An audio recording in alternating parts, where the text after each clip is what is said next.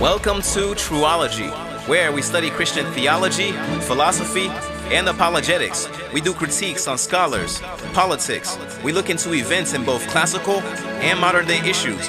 We do interviews, debates, and much more.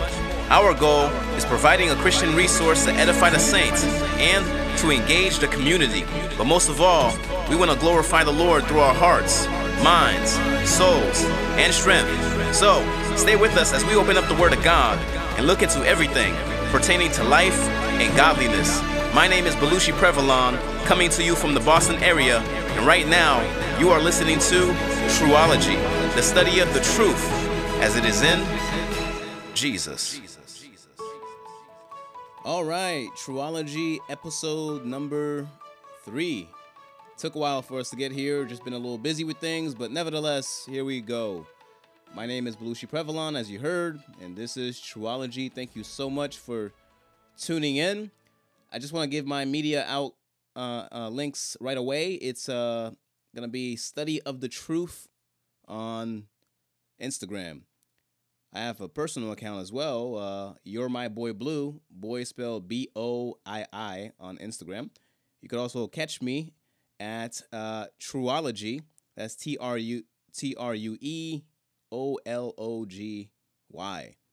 Also could be found on YouTube through my other link, which is Dr. Blue the Truologist, all one word there. So go ahead and follow me so you can keep up with all the things that I'm doing. I'm also back on Twitter. Haven't accessed Twitter for so long. I got my account back. Actually, my account's been where it was. I just never accessed it. It's been, I don't know, almost 7 years or so since I last used Twitter. But anyways, you can find me at bprevalon. That's B-P-R-E-V-I-L-O-N, bprevalon on Twitter or X. And that's exactly how long it's been since I've been on Twitter. Still calling it that. Anyways, so Truology, episode number 3. What are we going to talk about? We are going to talk about today, I felt it necessary to talk about philosophy. In my introduction to this podcast, I have, we do apologetics, we do theology, and we do philosophy. I think philosophy is absolutely necessary for the Christian life. As a matter of fact, everybody does philosophy. There's not a single person that doesn't.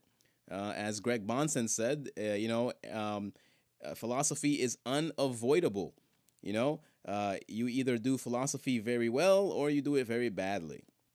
So in the Christian life, we have a proper philosophy.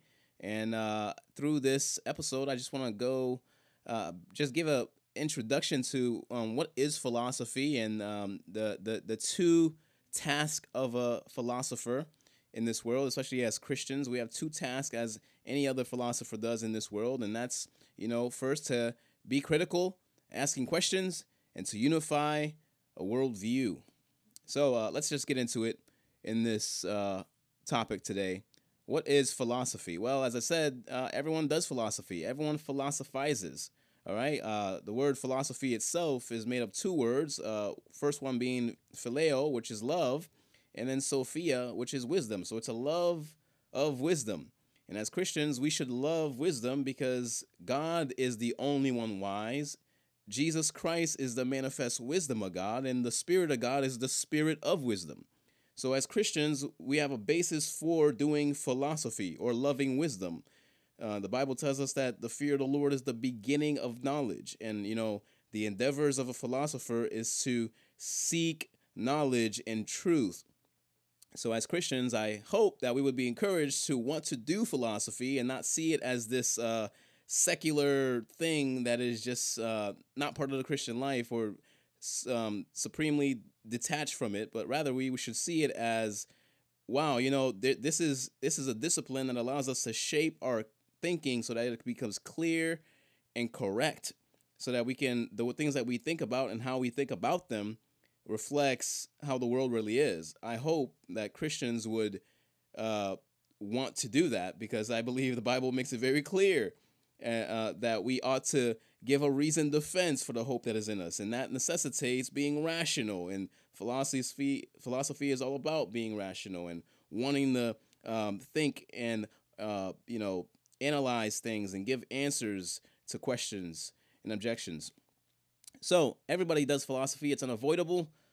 People often contradict themselves because of bad philosophy. I mean, think about the person that believes in like gay rights, for example. In our world today, there are certain groups of people that believe that being homosexual is okay. As a matter of fact, it's not only okay, but they actually believe that homosexuals are who they are, and because of the environment they grew up in, or it's genetic. There's nothing that they can do to avoid being homosexual. Therefore, humans are just a product of what they are genetically in their environments. They can't help it. That same group of people that would have that view of human uh, nature would also decry someone like Vladimir Putin, who is the Russian dictator. They would say, oh no, that what they're doing to Ukraine is wrong. You're not allowed to do that to other people. You're not allowed to march into their territory and declare war and kill a bunch of them, and get in this disastrous mess in Europe right now. The people that hold this view of human nature, and on one side that says human beings are just a product of what they are, will turn around with another outlook and say that taking people's lives is wrong and you ought not to do that. You see, that's an example of bad philosophy that conflicts ultimately in its worldview. It has two different ideas that just don't mix down together. And there's a lot of people in our world today that have that hold those contradicting beliefs, and they are unaware of it. As Christians, we should be aware of what kind of beliefs we have about the world and how we think about and shape uh, our worldview. So that way it is clear, it is true, it is consistent, it doesn't contradict, but it reflects the way God made the world, which is rationally. So, the only question really is, will we think consistently? Will we think reflectively? Will we think well? As Christians, we ought not just have religious beliefs, but how are we actually going to consider the world in which we live? When the ultimate questions of life pop into our heads, do we just wave the hand and ignore them, or do we think deeply about them and seek to get an answer that makes sense? People on the street, regular pedestrians, are different from someone who philosophizes in this manner. The difference between the regular person on the street and the person who sits in deep reflective thought habitually is really a difference of degree. Everyone philosophizes. Everyone thinks of the big questions of life. Who am I? Where am I gonna go when I die? How does the particulars in my experience relate to the whole in the universe?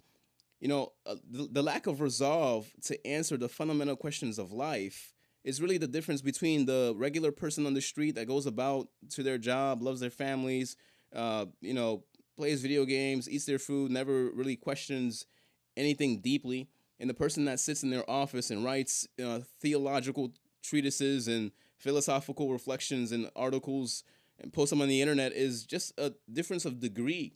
It's a lack of, we must not have that lack of resolve that keeps us from, thinking deeply about the world. We need to do philosophy, especially as Christians. I think we're probably called to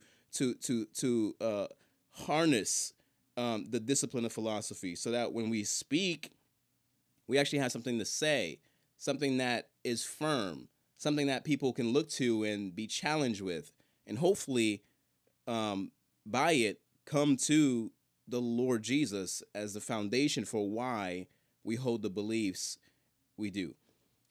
As Christians, we must stick to thinking correctly about life, right? Everybody does this. You can, even rednecks out there in the countryside somewhere, sometimes look up at the stars and ask, Billy, what do you think is really real?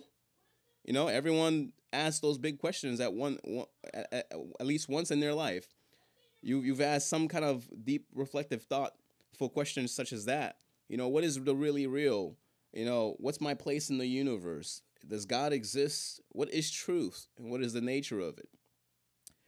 Philosophical problems come from the conclusions of our natural curiosities. Now, as human beings, we are naturally curious, and I believe God created curiosity to get us to think and investigate and to find Him. The Bible says that God is a rewarder of those that diligently seek Him. Matter of fact, that's how I came to the Lord. I started asking the big questions of life, and I found Christian apologetics, and I heard the gospel, and I got answers in Christ. So, human beings are naturally curious. From the time of our infancy, we've been trying to control our environment. We've been trying to take our disjointed thinking and systematize it and make it, categorize it in ways we can understand and use to our betterment and advantage in life. And we do that through education. Education, according to Greg Bahnsen, can be defined this way: the process by which we reduce the diverse experiences of the world into law-like generalizations. For example, blending colors.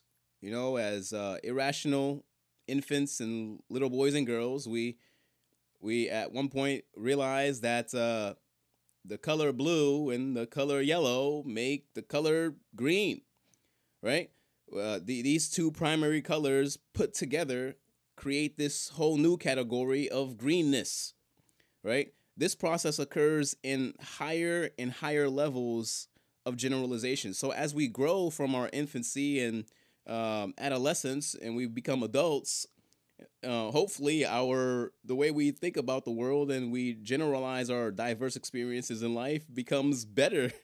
And we realize what things work well together and what things don't work well together, what things can blend and what things don't blend, and what the results are if such things occur. Eventually, you come to realize that there are conflicts between certain generalizations as you grow. For example, there are certain people that are out there to become your friends, and there are other people that are out there that are bullies to you.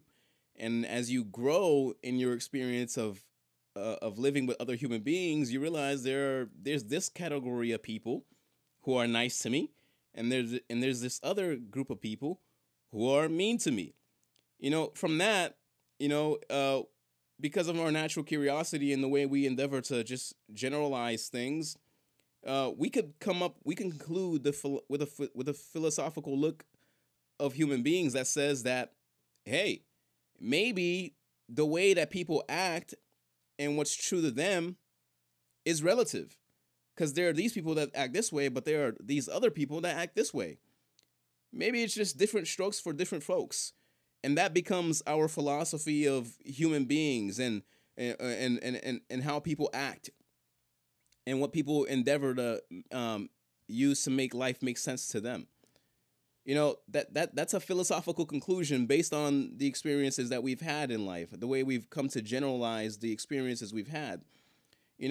And we also learn in our experience in life causal relationships. You think about the classic example of the pool table. With the I don't know what it's called, the long pool stick. I'm gonna call it pool stick. You hit the billiard balls, and they go rolling and bouncing off one another, off the sides of the table, and fall into the hole, all because of one tap to the cue ball. That's an experience of an example of causal relationships. We see how things relate to one another based on certain actions and occurrences in life. And we can boil those kinds of relationships down to an ultimate conclusion, which becomes our philosophical outlook. So not only do we have you know, conflicts between generalizations, like different categories of people, but we also observe relationships between other things that aren't sometimes that directly related. When you try to bring these generalizations together and you think about them and how they relate all together through your framework in mind, that is the process of philosophy. When you're trying to take all these things together and boil them down to a conclusion that is true and reflects the world in which you live, that's philosophy. I think we all do that. Sometimes, unconsciously, but we go about making sense of the world in some way, shape, or form. And what's undergirding that, activity is the discipline of philosophy. We all do it. And it's good for the Christian to more or less awake to realizing that, we must become masters of thinking correctly about the world and drawing the correct conclusions so that we don't end up having those conflicts in our perspective that utterly contradict. Because if we hold views that contradict, then how can we defend the word of God? How can we defend any particular belief that we hold? Because if we hold the belief that, people are not really in control or of who they are, how can we blame people like the Russians for the actions they commit? Well, to be honest, we can't. You see, it's important. We make important decisions upon our generalizations. Therefore, we ought to have the right generalizations in our philosophical assumptions because they affect everything that we do. Next, I'd like to talk about the task of the philosopher, which is actually twofold. The very first task we have as Christian thinkers is to be critical. You see, this means that we need to cross-examine people's opinions. Whether at work or on the street, we're going to bump into non-believers, and we need to properly critique the things that they say, not only for our own sake so that we are not led into believing something that's not true, but if we endeavor to love our neighbors, we ought to not allow them to believe in something that is false about the world. Therefore, as we seek to be critical, we need to seek reliable presuppositions for all thinking. By presuppositions, I'm talking about the things that are properly basic to us, those things that we fundamentally take for granted, the things that are self-evident in our minds. 3 areas of philosophy that I want to cover as we consider being critical as a philosopher is the area of metaphysics. Metaphysics is the study of what is real. It has also been called the study of ontology or the study of being. Many questions have been asked throughout history when considering metaphysics. One question, for example, is focused upon the question about the basis of individuation. In other words, how are things supposed to be characterized, identified by their characteristics or their material substance? If you've never heard of it, a classical question in this area is how many angels could dance on the head of a pen, right? Because angels in the Christian worldview are created beings that are immaterial in their nature. Therefore, they're not extended in space. So how many angels can dance on the head of a pen? 1, 10, 10,000, right? Are angels to be, identified and by the fact that one has blonde hair, blue eyes, and the other one has a long nose and is 5'6" in height? Or are angels, classified by their material substance? This one weighs 280 pounds while this one weighs 175. The same question goes to us. How are we individualized? I'm a man, but there are all other kinds of men in the world. And what distinguishes us? How are we classified and categorized into, particulars in light of the whole that is called man? Other metaphysical questions that we could be asking is, does God exist? Does man have a soul? And if he does, where is it? Or when is it? Is there life after death? And how do you know? Where did the world come from? Did it make itself, or is there an external mechanism that generated it? The philosopher critically examines someone's metaphysical assumptions and evaluates whether they are reliable. And as we seek to be critical, that's exactly our goal. We are seeking things that are reliable about life experience. We want to hold on to the ones that are true and reject the ones that are false. Another area of philosophy that we need to keep in mind as we try to be critical and examine other people's opinions and even our own is the branch of philosophy that is called epistemology. Epistemology is a philosophical term that means the study of knowledge or theory of knowledge, right? How do you know what you know? As Christians, we know what we know from Scripture. We have a revelational epistemology. We know what we know because God has revealed himself, and in doing so, he has revealed the everything about everything else. We know who we are in light of who God has revealed himself to be, right? But if you're not a Christian, how do you know what you know? It is autonomous self law and your own rationality. Is that the basis of all knowledge? Is that where knowledge is grounded? There are certain religious views out there that ground what they know in an external object. Some even internalize it. Some distant spiritual being, whatever the case may be. But epistemology is a area of philosophy that we need to take seriously because we utilize, excuse me, easy for me to say, we utilize our epistemology every day. We might not subconsciously be aware, hey, I'm being epistemological right now, but we use it every day. We're never separated from it. Therefore, being sharp in our philosophy will help us be subconscious about how we apply our epistemology. Are we really seeing things through a biblical lens? Are we grounding our understanding and knowledge from God's word and the lordship of Jesus Christ, or is it coming from something else? Right?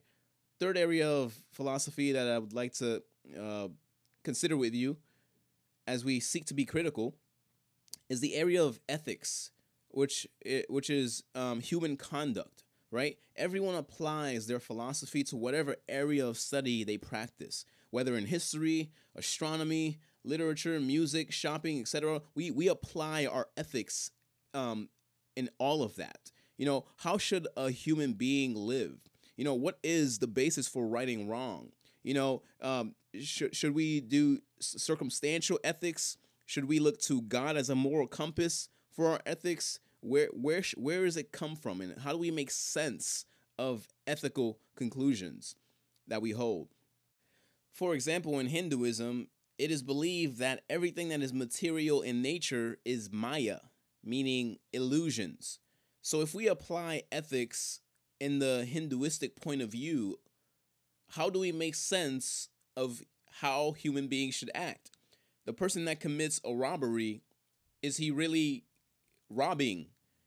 Is he really committing the act of a crime? And what basis from the Hinduistic standpoint that all things that are in material existence are not real, can we argue that it is wrong to take someone else's property? And that's just an example of applying and considering ethical conclusions from a religious standpoint, i.e., the Hinduistic standpoint. But, as Christians, we must answer ethical questions as well. What is right and wrong, and where is it grounded? I think if you've read scripture and you've been a Christian for some time, you know the exact answer to that question. But no one is excused from giving an ethical answer to life because we all engage in ethical situations every day. The next task of the philosopher, or I should conclude by saying this actually, the first task of a philosopher is to be critical. The next task of the philosopher is to unify those reliable presuppositions into a worldview, a robust and correct and coherent worldview.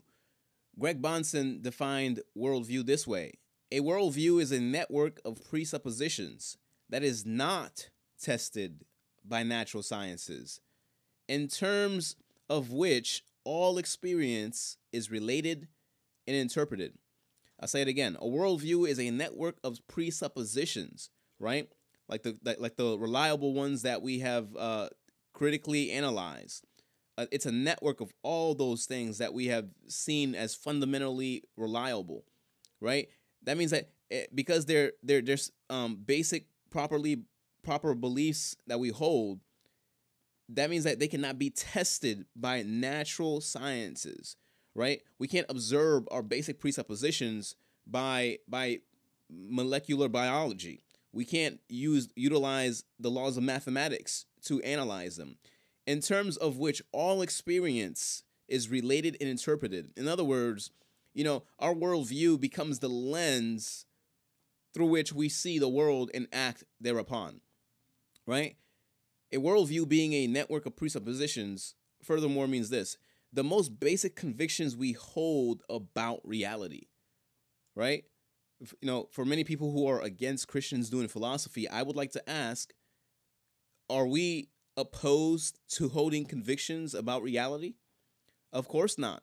As Christians, we ought to hold a network of presuppositions that reflect the theology that we believe, right? How we know what we know, how we live our lives, it comes from the network of presuppositions that we have examined to be reliable. Therefore, these are used to test everything. These basic presuppositions, everything is tested by our presuppositions. There are the things that undergird the reason why we believe language is intelligible, right? These are ultimate commitments. These are things upon which we stand and cannot be moved and cannot be proved by any other thing, or else they would not be ultimate, right? As Christians, we stand upon God's word as the basis for all truth, and God's word and the existence of the triune God of Scripture as the creator God who not only creates but sustains the world and gives consistency to it. There is nothing outside of him that makes sense of the fact that I, as an individual man, exist apart from other individual men in the world also, right? My mind is not their minds, but all our minds operate under the same laws that unify us together, grounded in God's mind, the creator. You see, these presuppositions, according to Greg Bahnsen's definition here, they're not tested by natural sciences, meaning that these are used to interpret science, right? I've often, run into non-believers on the street, and they'll tell me that, truth comes from science or truth comes from empirical observation. And I will ask them, are you what outlook are you, interpreting the scientific facts by? And they'll look at me like I have two heads, as if no, it's science. You don't need an outlook to analyze science. Science is science, right? But of course, that's not true, right? For archaeologists who dig up dinosaur bones, they don't, the bone doesn't talk. There's no date on the bone. Their philosophical presuppositions interpret the dinosaur bones, right? Their view of geology, their view of mankind, their view of biology is guiding their interpretation of what these bones are, how they got there, and so forth, right? For example, why don't Hindus develop medicine, right? Right? Because, they hold properly basic presuppositions that disallow them to care for their neighbor, right? If a man is poor in India, in some places in India, people will be less likely to help him because with the worldview of the Hindus, it is not proper to help someone that is less fortunate because your most likely getting in the way of their bad karma. The reason they're in the position that they're in is because karma has rewarded them for the bad life that they had in the past life. So, as a Hindu, you know, how we interpret life is guided by our basic presuppositions. And I hope people don't think I'm trying to pick on Hindus here, but I have it in my notes here. Anyways, so Hindus don't develop medicine because they ultimately have no fundamental presuppositions that ignite them to be able to care for their neighbor. As Christians, we do. We ought to love our neighbor as ourselves. We ought to seek the betterment of the people who we live next to. We ought to have mercy upon one another. We ought to love the brethren. That means we ought to seek the best for them. And when we grow up in a world where people are sick and diseased, we're looking for ways to control our environment in such a way that we can utilize our skills in crafts and science to come up with medicine that'll help the people we love get better. To conclude this definition by Bonson here, it says, in terms of which all experience is related in interpreting, meaning as we bring together the presuppositions that we believe are reliable, and as we seek to build this house that makes up our worldview, these things come together in a fashion that helps us to give meaning to things like logic and relationships and all of life, whether it's singing, music, art, sports, whether it's our scientific endeavors, education, history. It doesn't matter what the category is. We interpret what they are because of these presuppositions that we've critically examined and brought together and say, yes, we're going to hold on to these and build our perceptions off them. You see, worldviews, we must be careful here because whatever worldview you have crafted and come to the conclusion of, remember, worldviews are package deals. And in many cases, it can be embarrassing to hold self-refuting worldviews, or worse yet, just opposing elements within our worldviews. For example, we got, someone who is empirical in their epistemology, right? Someone who says all that can be known and truly through sense experience only, right? That epistemology, the way that person knows what they know through their senses, does not mix with the idea of something like Platonic dualism, which is the philosophical worldview that says that the things that are really real and exist are things that are in the realm of ideas and forms and immaterial existence, right? If you hold an empirical epistemology, it does not mix with an outlook that says that the only things that really do exist are things that are not physical in nature, right? So, on a very practical level, some of our coworkers hold these contradicting views, but the thing is, are we going to do the work of a philosopher, a Christian thinker, someone who's reflecting the truths and thoughts of God and seeing the world as it really is in light of God's truths to us in the scriptures, and confront the people that we engage with and say, hey, I don't think that makes quite a bit of sense. On one hand, you believe that only things you can see, touch, and smell are real, but on the other hand, you appeal to, going home, loving your wife, and, taking care of your kids. These things don't make sense. How do you make sense of love and relationships while at the same time holding to a theory that only the things that you can physically, intangibly touch exist? The task of the philosopher is therefore to unify his presuppositions, which he believes are reliable and he has tested critically, into a world view. You see, Christian commitments, or the Christian worldview, means that we've made a commitment for all of life, right? We are committed to the existence of the triune God and the lordship of the Lord Jesus Christ, and everything we think and do is tied to our commitments to those things. The Word of God as being absolutely true and fundamental to our understanding about the world. Therefore, any challenge in any point implicitly challenges everything we believe as Christians. So if someone wants to challenge our ethics, if they want to challenge our view on epistemology and how we know what we know, if they want to challenge our metaphysics, they are challenging everything that we believe as a structure. Because if we have properly been critical and seeking to hold on to only the presuppositions that are true, and then building our worldview from that, anyone who picks at any point of our structure is attacking the entire thing.